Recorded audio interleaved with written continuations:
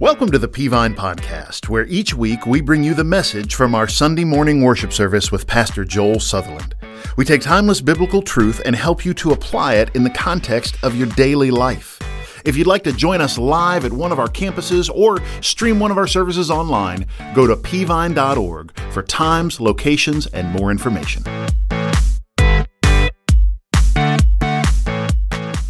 Well, thank you, Josh. It's great to see the choir back up there. Man, excited about them starting to meet back again and practice on Wednesday night. So just a good day to be in the Lord's house. Hey, if you're watching online, Rossville, thank you for joining us online in Rossville. Glad you're here. Hey, Colossians chapter 3, if you have your Bibles, I started a sermon series a few weeks ago entitled Life Upgrade. It's time to update as we've been going through the book of Colossians. I've had 3 different sermon series, and this final one, just a couple of sermons left. And we're looking at upgrading our lives. And so Josh just prayed it so well. And I want to talk about it today, impact. That's all I want to talk about. That one word is impact.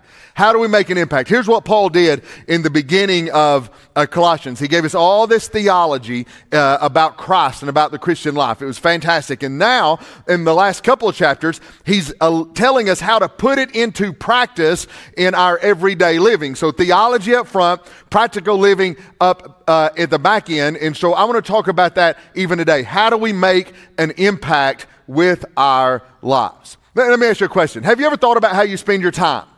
And now, when I'm talking about how you spend your time, I'm not talking about just a day, right? Most of us operate off some kind of calendar system that we can look at our day tomorrow and we can talk about our day. My wife and I are both very, very busy. Her occupation is realtor, me as a pastor. And so we'll meet early in the mornings and we'll be like, what's your day like? What's your day like? And we all both have our days all planned out. You do that as well. I'm not talking about how you spend a day. So then you may be talking about, well, how about how I spend a week? Because again, most of you, tonight before you go to bed sometime, you'll look at your calendar and you'll look at what's going on in your life Monday through Friday. My wife and I will talk about the weekend, what's going on next weekend, where do we need to be, what do we need to do? And so we'll map out our whole week. Most of you do that. Some of you have weeks mapped out. Some of you have months mapped out. Some of you have years mapped out as much as you can. We talk to a preacher. Every now and then I bring a large church pastor in to do consultation with our staff. And we brought one in not long ago. And we were talking about sermons. And I said, how far ahead are you on sermons? And I think he said, Jeremy, what did he say, 3 years or 5 years on sermons? Something. I'm like, what? 5 years on sermons? Be 5 years ahead. And we really plan out. Some of you are that way too. Man, you know when you're going on vacation in 2024, like you got it down already. I'm not even talking about that. I'm going to talk about how do you spend your time. Not in a day, not in a week, not in a month, not in a year. I want to talk about how do you spend your time over a lifetime, from the womb to the tomb. How do you spend your life? Well, the average person will live, because here's what we do. We typically spend it without measuring it.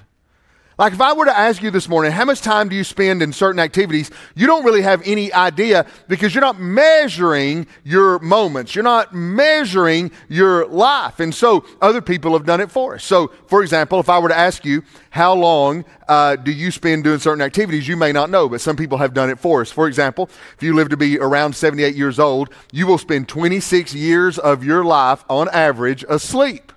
Now, some of you are older and you're thinking, well, wait, I don't sleep but like 6 hours a night. I know, but teenagers sleep like 14 hours a day, and so that all evens out at the end of life. But not only that, I find this interesting. By the way, if you live to be 78 years old and you spend 26 hours asleep, that is exactly a third of your life you spend in bed, which is pretty phenomenal. And then not only that, the research says we spend 7 years of our lives trying to fall asleep. How many of you, like me, have a hard time falling asleep? Anybody else can't turn their brain off at night? That's me, and so that's easy for me. No, that you spend 13 years of your life at work. And that's not counting how much time you spend at school before you got to work. So 13 years of your life, but really it's going to be more than that. 13 plus years of your life at work or school, because really you're at school 8 hours a day starting about the time you're 5 or 6 years old. And so you're really adding 4 or 5 years to that when you add work or school. So it's 13 to 20 years of your life at work and school. Now, some of you are overlapping. You're sleeping at school while you're there, so you get kind of double time in there. And then you spend 8 years of your life watching television. And I just can't figure out, is there that much good television on? I can't figure out 8 years. But if you throw in 3-hour football games, 3-hour baseball games, you kind of get the picture. Now they're measuring, you'll spend about 3 years of your life on social media. And of course, you can do some of that overlapping. You spend about 4.5 years of your life doing nothing but eating. Some more, some less. Like, I don't know, does standing in the pantry eating out of a bag count for that 4.5 years? I don't know, 4.5 years. So look, if you add all of that up, now I know some of this is overlapping, but just hang with me. If you add all of this up, I'm already at 60 years of my life. And all I've done is sleep, try to go to sleep, go to work and school, watch a little TV, play on my phone and eat. I have not done anything of consequence so far. And I'm 60 years of my life. So then I said, well, what about family? I don't see anything about family. So we did the research on family, and here's what we discovered, that at age 15, you spend about 4.5 hours a day with family and about 100 minutes with friends, age 15. Why does a 15-year-old spend so much time with their family? Does anybody know why? Because they don't have a driver's license yet. As soon as they get it, that number drops dramatically. I promise you, that number drops dramatically as soon as they get a car. Then at age 35, you spend about 4 hours a day with your children, and then 3 hours a day with your spouse. And of course, some of that is overlapping. And then age 65, you'll spend 4 hours a day with your spouse, and then you'll spend 65 minutes a day with your family. So you can see that if you add all that up, and I didn't do the math, multiply it times years, but you understand that when you look at those stats, here's what we know for sure. When I see how much time we're spending at work, school, sleep, when I home and I get all that, here's what we know for sure. That the majority of your life, if you take out sleeping and eating, most of your lifetime will be spent in two main areas. Here it is. Work, school, I count that as one. Work and school, and family. Work and school, and family. The majority of your life will be spent in work and school and family. And I want to tell you, if the majority of our lives are spent in those two arenas, those two domains of our lives, that if the majority of our lives are spent in work and school and family, it's no wonder that when we read through our Bible that God is going to be very concerned about those two areas of our life. Why? Because for most people, the two areas of your life that you have the opportunity, you have the chance to make the biggest kingdom impact are those two arenas in your life, in your family and at your work or at your school. That's your opportunity. That's my opportunity to make the biggest kingdom impact. Now, you heard Josh pray about kingdom impact. I'm talking about kingdom impact. Now, I know what everybody thinks when I say it. You think, well, kingdom impact, that's for preachers, right? That's for missionaries. That's for philanthropists. That's for people who are on a stage. That's for people who are in history books. No, it's not. Kingdom impact is an opportunity for all of us to make. We all have the opportunity to make an impact for the kingdom of God. And so Paul, after he's given us the theology of Christ, he's now, we just talked about it the last 2 weeks, the personal Christian life. He now moves into the public arena and he applies this theology to the public arena of life, specifically those two arenas where you have an opportunity to make an impact, work and school and family. Work and school and family. Hear me. If the world is watching anything, it is watching us at work and school and in our families. Let me say that again. If the world is watching anything, if a lost and dying world that is on its way to hell, that desperately needs Jesus, if they're watching us anywhere, they're watching us at work and school and in our homes. They're watching what kind of dad you are. They're watching what kind of mom you are. They're watching what kind of husband you are. They're watching what kind of wife you are. They're watching what kind of teenager you are. They're watching what kind of parent you are. They're watching what kind of employee you are. They're watching what kind of employer you are. They are watching us at work and at school and at home, and they're measuring our lives to see if this Christianity thing is actually real. And so if they're watching us at work and school, if their eyes are on us, if the world has binoculars and telescopes and microscopes on our lives, then that becomes the biggest opportunities for us to make a kingdom impact. And here's the tension you have with what I'm preaching today, because I know the thought going through your mind. Preacher, how do I make an impact when I'm so busy in life? How do I make an impact? How can I make a difference as a mom? How can I make a difference as a student? How can I make a difference as a business owner? How can I make a difference as just a guy at work, preacher, just a dad in the home, preacher, nothing special here. I'm so busy. You don't know what I have going on. How can I make an impact? Well, hear me. God doesn't want you to step outside those arenas to make an impact. God has given you those arenas for you to leverage those to make an impact in your daily life. And when we get to Colossians chapter 3, that is exactly what he lays out for us in his word. So would you stand up with me as we honor God's word by reading it? Now, here's what I'm going to do today. For you note takers, those of you who take notes, I have no points today. I have 1 point I'll give you at the end, and I'm giving it away the whole time, so it's no secret. So 1 point. You don't even have to take notes today. This is not a sermon you have to take notes. This is one of those things where I just want you to hear me this morning because the word is speaking directly this into our life. So look at Colossians chapter 3. Look at verse 18. Wives, submit yourselves to your husbands as is fitting in the Lord.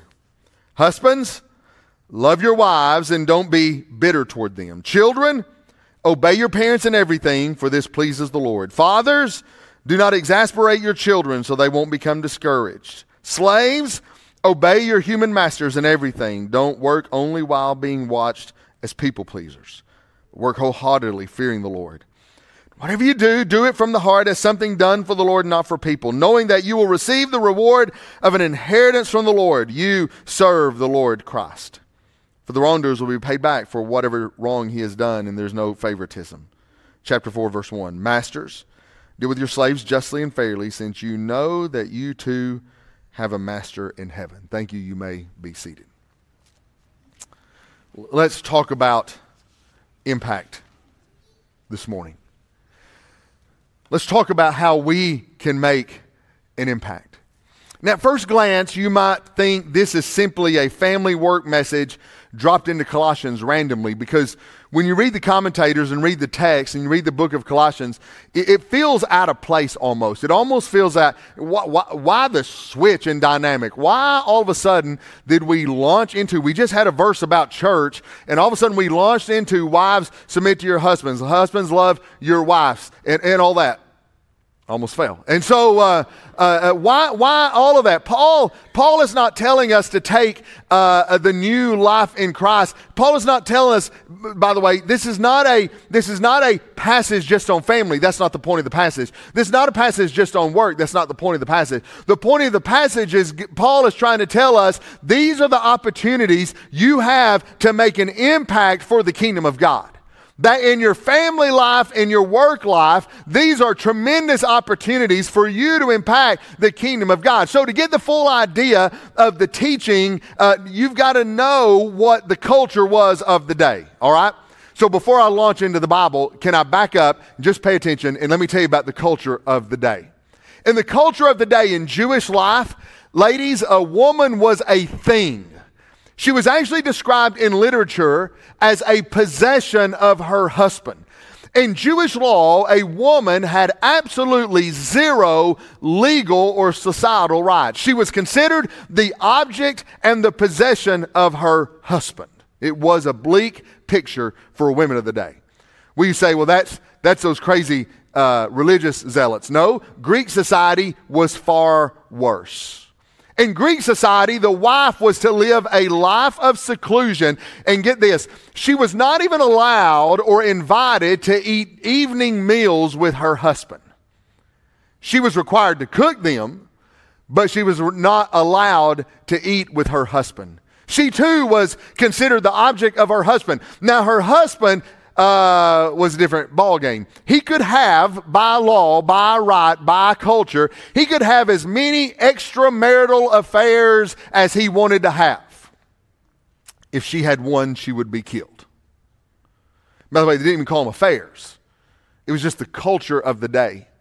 There were houses of prostitution, actually religious houses of prostitution, that the husbands would visit in the evenings as men would get together and go there to find extramarital relationships. It was a sad, sad state for a woman. She was the object of her husband.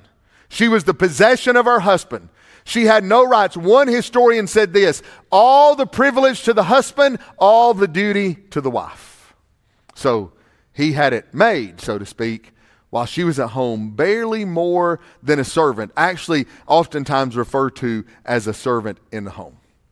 Husband do what he wanted to do, no consequence whatsoever. The wife was a servant. Well, when you come to the children, it was no better under the children. There was a Roman law called Patria Potestas, I think is how you say it, which was the law of the father's power. Under it, the father could do anything with his child he liked. Get this, the father could sell his child into slavery, no repercussions. The father could make his child a laborer in his fields or on his farm, no repercussions. This one blows my mind. The father could condemn his child to death and carry out the execution himself, and no one would question it. And then you get to what Paul called a slave. Now, you can't think in the context of America when you see that word slave. There was no such thing as a code of working conditions. The slave, when they were finished with him, could be thrown out to die. He did not even have the right to marry. If he cohabited with a woman and had a child, the child was the possession of the master, much the way a sheep born into his flock would be the possession of the master. It was a terrible, terrible system. And I'll tell you more about the slavery aspect a little later on. It was a terrible, terrible system.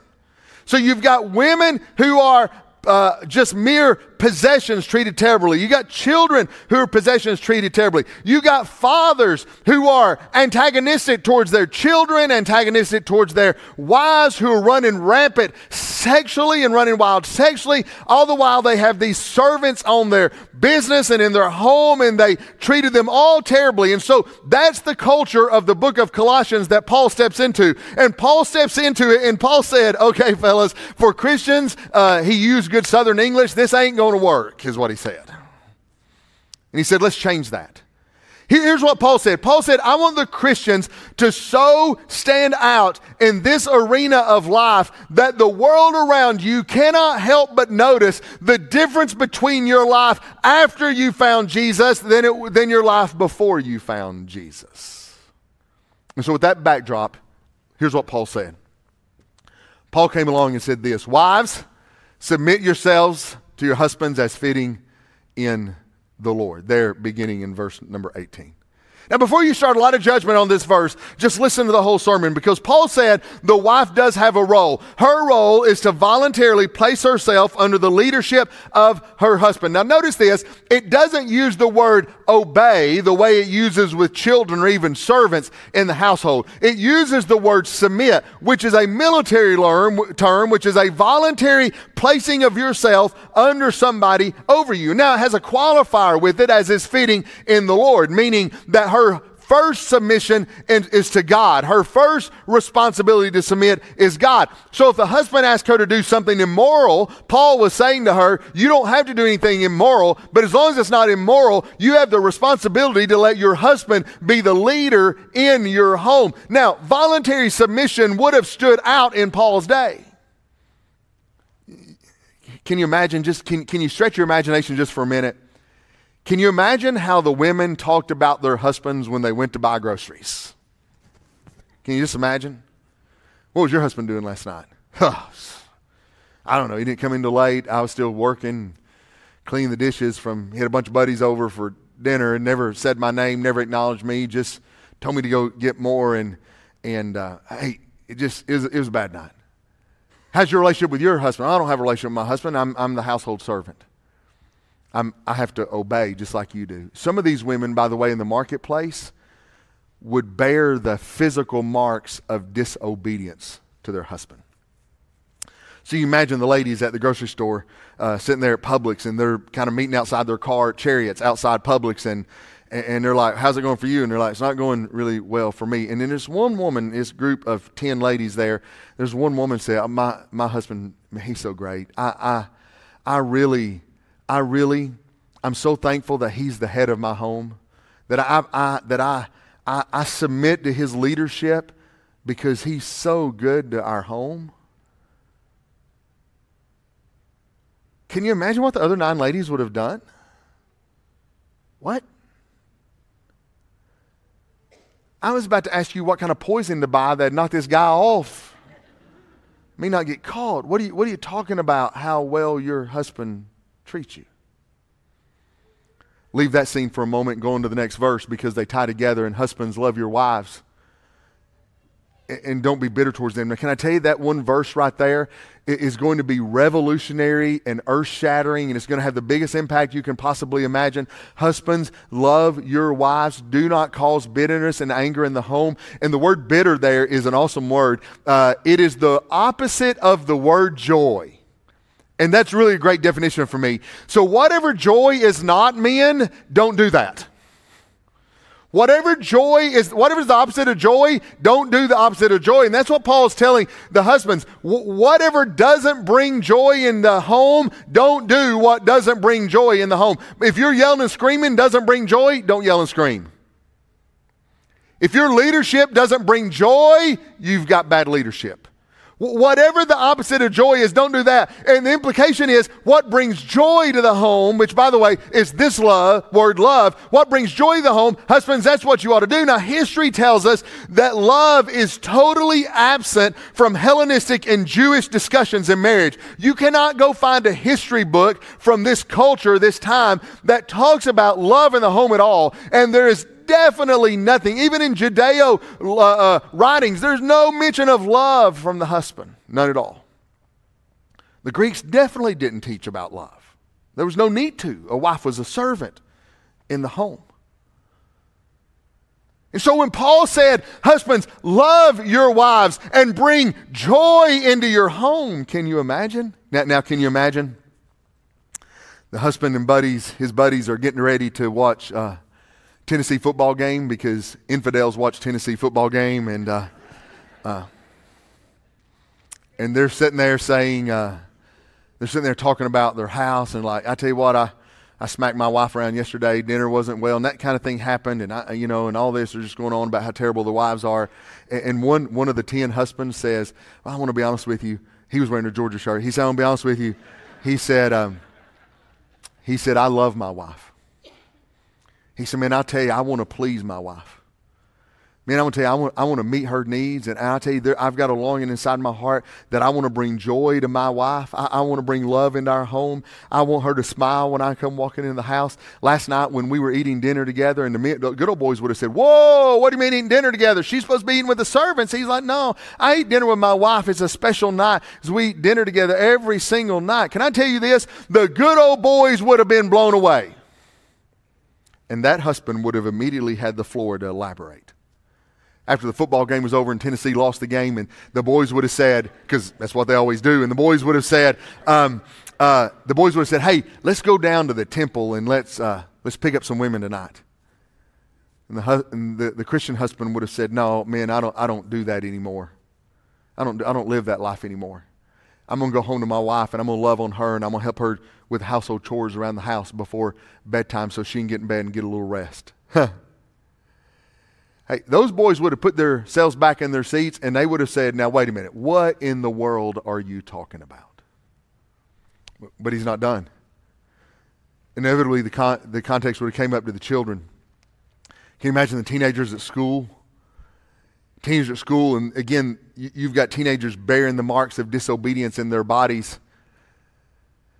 And Paul said, I want you to shun a rebellious life, because that was a common trait. Kids brought up in a home without love, kids brought up as objects in the home. And Paul said, I want you to obey your parents in everything, not because it pleases them, because it pleases the Lord. And you're to shun rebellion. And when a teenager went to school, you get the idea. I'm not going to keep giving you the scenario, what a difference it would make. But then you've got the father, and they're saying about the fathers, don't exasperate your children so they don't become discouraged. And dads, don't treat your children like property. Don't make them resentful. Don't make them bitter. Don't discourage them, but literally encourage them. The mere fact that a dad even cared about his kids was earth-shattering. And then they have this verse, slaves, obey your human masters in everything. Don't work only while being watched. Now hear me. This verse has been taken out of context. This is not an endorsement of slavery. More in Greek society at the time, more than 50% of the people on the street would be considered slaves. But you cannot project America's history on slavery in that day. Every time Rome conquered an area, they brought back captives. We see that was a common practice going back hundreds of years before this. We see that in the book of Daniel. Daniel in the Old Testament was a slave. He was brought out of his Jewish land, brought into a pagan land, and became a slave. Treated very well, became a servant, even became a leader, but they brought these people out in order to indoctrinate them. So even in the Hellenistic society of this day, they were considered not slaves as much as they were servants. As a matter of fact, and when I was digging into it this week, the majority of professional people would have been considered servants. Most teachers were servants, most doctors were, most craftsmen were. So it equates more to an employee of our day than it does what we would think of as a slave from 100 years ago. It's more like an employee. Now, assuredly, they didn't have as much rights as an employee has in America. I'm not discounting that. But you got to think, these were the professionals of the day, oftentimes that had been carried out of conquered lands, brought in and told to set up practice, or even trained to be physicians, or even trained to be craftsmen. And furthermore, Paul talks to them as employees, not as slaves, which would clarify their role a little bit. And Paul tells the employees not to operate as people pleasers. You know what that is, right? You know what that is at work? Only doing good when the boss is watching. But Paul says work with sincerity. That is wanting to do a good job, wanting to do a good job from the heart, which says a word about our attitude at our jobs, right? Having a good attitude, no complaining, no murmuring, and work as if Jesus is your supervisor, which will carry you the extra mile. I mean, I'll be honest, we won't get into it. How much would that have stood out in the marketplace? How much would it stand out in yours? And then he says, I got to move quickly. I've preached too long. Masters, deal with your slaves justly and fairly, since you know have a master in heaven. So now he tells them, you be just, you be fair. The word fairly there is a word that has to do with equality. You treat them as if you would want to be treated, like you need to be treated. So when you see all of this is the household code that Paul sets up. And it was written for wives and husbands and children and employees and employers. Now, if the Colossian church did what Paul said to do, changing the culture wouldn't be a problem. Making an impact would not be a problem. So go back to the city square in Colossae with me for a moment. You see a crowd gather. A wife is telling the crowd how she loves her husband and submits to his leadership, and how their home is filled with joy and laughter. The husband is saying how much he loves his wife and his children, and he and his wife are partners together in life. And the kids are talking about what an encouragement their parents are, and the parents are saying how their children mind so well and are an integral part of their family. And the employees, they're talking about how much they love their jobs, and the owners are talking about how much they love their employees. And you start hearing words like love and joy and encouragement, peace and laughter and sincerity all come shining through. And when they're having that discussion, even if it's just one family, the crowd is inevitably going to ask, how? How is it that you're getting that joy in your home? How is it that you're getting that peace in your home? How is it that you're getting that encouragement in your home? How is it that you're getting love in your home? And Paul was trying to set them up to say this. Well, it all happened when somebody introduced me to a man named Jesus. I used to live like you, used to think like you, used to act like you, used to talk like you. But man, I met Jesus and he changed my life. He changed my heart. He changed my family. And here's what Paul was trying to tell us, that here's the only point I have today. That you can make a kingdom impact in your ordinary day-to-day life. Paul said, I don't need everybody to step out and be preachers. By the way, we need more preachers. If God's calling you to preach, we need more pastors and preachers in America by far. We need more preachers. But 99.99% of you are not going to go into full-time ministry and be a preacher or missionary, some of that. And sometimes we think, well, kingdom impact is left for those guys. No, it's not. Kingdom impact happens under your roof. Kingdom impact happens at your job. Kingdom impact happens at your schools. When you operate under the lordship of Jesus Christ inside your families and at your job, you can have, listen to me, you can have a bigger kingdom impact than the preacher could ever have. Close your Bibles, I'm finished. What would happen in your life if you and your life operated this way? Man, I want to preach so long on this. I don't have much time. What would happen if wives, you went out and talked about what a blessing your home was? Dads, what would happen if you went out and you talked about how much you loved your wife, how much you loved your family? The joy that was in your home, the encouragement that was in your home, the beautiful relationship that you and your wife have together. Students, what would it be like if you went to school instead of running your parents in the ground for their old-fashioned morals, which, by the way, you'll have those same old-fashioned morals when you have kids. Can I get an amen?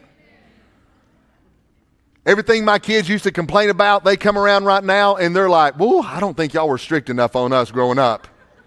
Right? If you have any brain whatsoever, that's where you turn to later on in life. Kids, what can you imagine if you went to school and you're like, I love my parents, they have the best for me. What would happen if you went to work tomorrow and you didn't complain at all? Not at all. Not one word. What if you didn't talk bad about your boss? What if you didn't talk bad about your employer? What if you didn't talk bad about your pay? What if you didn't talk bad about your benefits? What if you just went in and gave it your all and worked like Jesus was watching? Because, by the way, he is.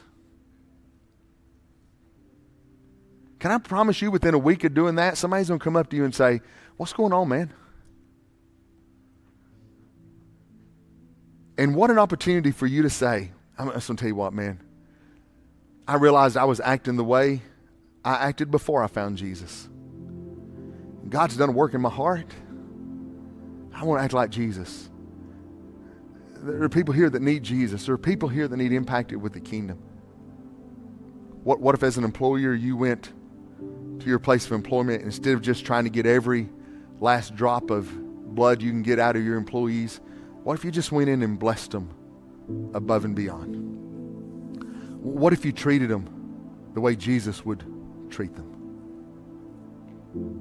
You can have an impact for the kingdom of God, an incredible impact for the kingdom of God in your ordinary day-to-day if you would just get your family life in order, your work life in order, your business life in order. Can I tell you, you could have more impact than a preacher or pastor could ever have. Because every day you're around hundreds of people who are far from God. Imagine what would happen if our whole church did it. Imagine what would happen if every person in this room went out and did everything I just said. Can you imagine the uproar in making Peavine City? Can you imagine the questions we'd all get? Can you imagine the guests that would be coming in on Sunday mornings because they'd say, I don't know what old Bob got. I don't know what old Sarah's got, but I want some of what they got, and just showing up to find out what it is. That's the kingdom impact of everyday, day-to-day life. Letting your family and your work follow the principles of Jesus Christ. The place you spend the most time, by the way. I'm not even asking you to go out of your way. Should you serve at the church? Sure you should. That's not that sermon. I'm asking you to just go out where you go every day, work, school, and home, and live the principles of the Christian life. And you'll make a kingdom impact. Hey, I think y'all are smart people. I'm going to say something and you finish it. All right? 2 all beef patties, See, I love my generation. I love that. 2 all beef patties, special sausage, cheese, pecans on San Francisco bun. How many of you like a Big Mac, man? Every now and then, I don't care if you're on a diet or whatever, every now and then a Big Mac just has to be eaten, right? It's just a thing. It has to be eaten. 550 calories and 11 grams of saturated fat goodness in a Big Mac. By the way, I was skinny in high school. They put a McDonald's in our town. It was the first fast food restaurant. And going back to the early 1980s, they put a McDonald's in our town. And we used to just hang out after school in the parking lot. And we moved our hangout to McDonald's where we'd eat Big Macs and ice cream cones and French fries. It was kind of second lunch or early supper. I don't know which one it was. It's just a mid-afternoon snack when we got out of school. And I quickly went from this little skinny boy that when you turn sideways, it disappeared to... not that. Anyway, it was Big Macs. Man, I love a Big Mac. I don't love a Big Mac as much as this guy does. This guy ate his first Big Mac, Don Gorski, ate his first Big Mac on May 17th, 1972.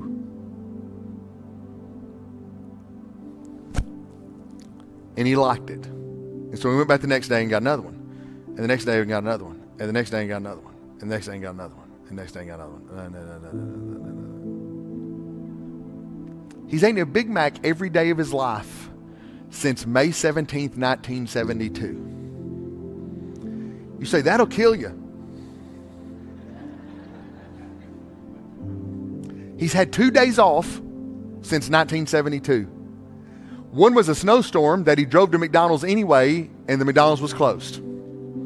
The other was when his mother died, and on her deathbed, she asked that he take her funeral day off in memory of her.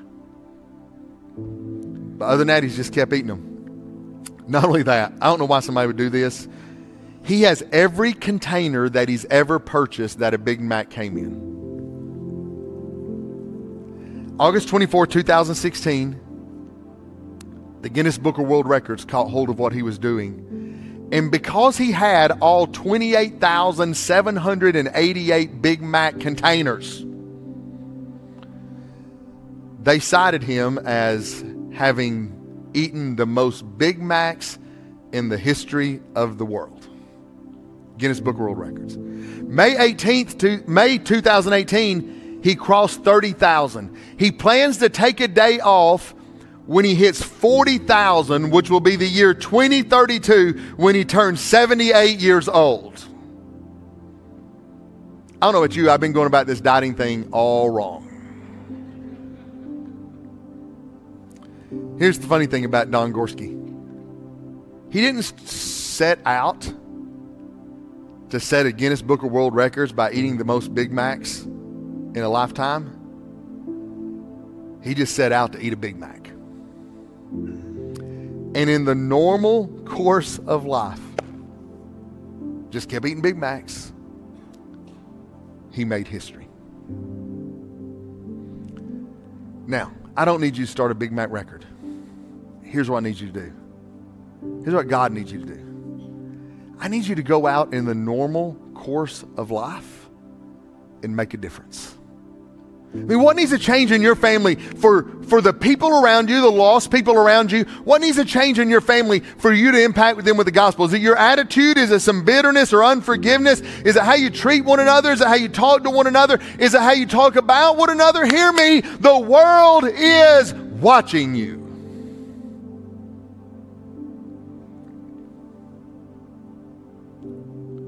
Who's going to show up at church tomorrow because of how well you talked about your wife or your husband or your kids or your parents? And they say, I just don't get that. I desperately need what they have. What needs to change at work? Attitude, work ethic, how you talk about your employee, how you treat those that work for you, with you, around you. Every bit of that is a gospel impact. And you can make a difference in your day-to-day. I don't need you to be preachers. If God's calling you to preach, come preach. Not today. You just come surrender to preach. If God's calling you to be a missionary, go be a missionary.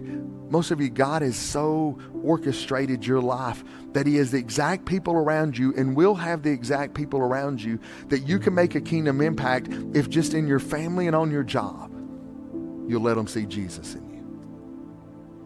you stand with me? Heads bowed and eyes closed.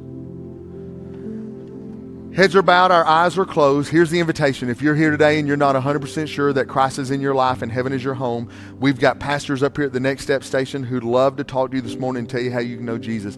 It may be that you can't do what we're talking about because you don't have Jesus living in you. You need to do it through you. So if you need to become a Christian, our pastors are up here. These Next Steps tables, they're looking at you. Come take one of them by the hand and say, I want to become a Christian. Maybe you need to join our church. Maybe you need to be baptized. They'll walk you through that process. So you come see them during the invitation. But now I want to speak to Christians. Head bowed, eyes closed. Let me speak to Christians. Christian, I want you to be honest this morning. How many of you would say to God, you're not saying it to me, but you'd say it to God this morning, God, you've spoken to my heart, and I do have the opportunity to make a bigger impact with my family and in my job if I just let Jesus live through me. How many of you this morning, God's spoken in your heart, and that'd be your testimony? Say, preacher, that's me. God, that's me. I have a bigger opportunity that I'm taking advantage of. Would you slip your hand up and hold it up just around the building, all around the building? Thank you, thank you, thank you, thank you. Now, here's what I'm going to ask you to do. Our team's going to sing about revival, and if you want revival, it starts this morning here at this altar. And come find a place to kneel. Come find a place to pray. And I want you to say this. I want you to pray to God. I want you to say, God, help me make an impact in my family. Help me make an impact in my job. Let Jesus live through me, and let the joy of Jesus shine through me, and let them see it. Let the world see my love for my family. Let them see my joy at work. If you're watching online or at Rossville, listen, you can bow and pray right there. And if you're online, Jeremy's got a word for you. Listen to him just now. Thank you, Pastor Joel, for that incredible message. Here's what we know from today's message. The world is watching us. And if we want to have an impact for the kingdom of God, we need to make sure that what they see is Christ-like. Our interactions with our family members, our spouse, our children, our parents, we need to make sure those relationships are Christ-like and that we are honoring each other the way Christ tells us that we should in His Word. People are watching us in our relationships and how we work and how we do school. And so we want to make an impact for Jesus. We got to make sure we're doing those things right. Those things don't mean anything to you unless you've started a relationship with Jesus, though. And I want to give you an opportunity to do that. You begin a relationship with Jesus with first understanding that you're a sinner. You've offended God with your disobedience to His will. And so, because of that, God sent Jesus to die on the cross to pay for your sins. And if we believe that and we confess that to Him, then we become followers of Jesus Christ. It is as simple as admitting to God that you're a sinner, believing that Jesus died on the cross, that He was buried, and on the third day He rose again, and confessing that to Him. If you've never done that this morning, there's no better time than today. It starts with you telling God this: Lord, I know I'm a sinner. I'm asking you today to forgive me of my sin. Lord, I believe that Jesus came, that He lived, that He died on the cross, that He was buried, and on the third day He rose again. God, I believe that.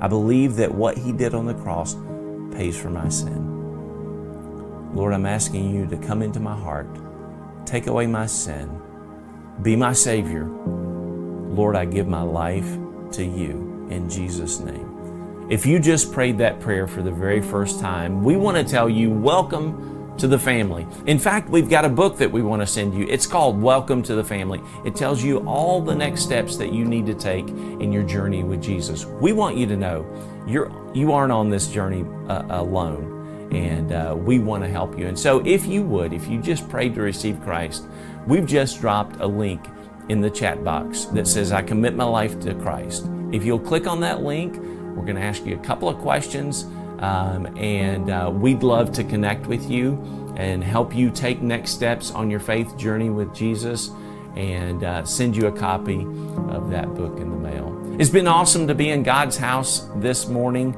Thank you for being with us this morning. God bless you. Have a great week. We hope that you've enjoyed the message this week as we help equip you to apply God's Word to your daily life. For the latest updates about what's happening around Peavine City, be sure to connect with us on social media. For more information about Peavine, to get in touch with us, or check out one of our services, visit us at peavine.org. Thanks for listening.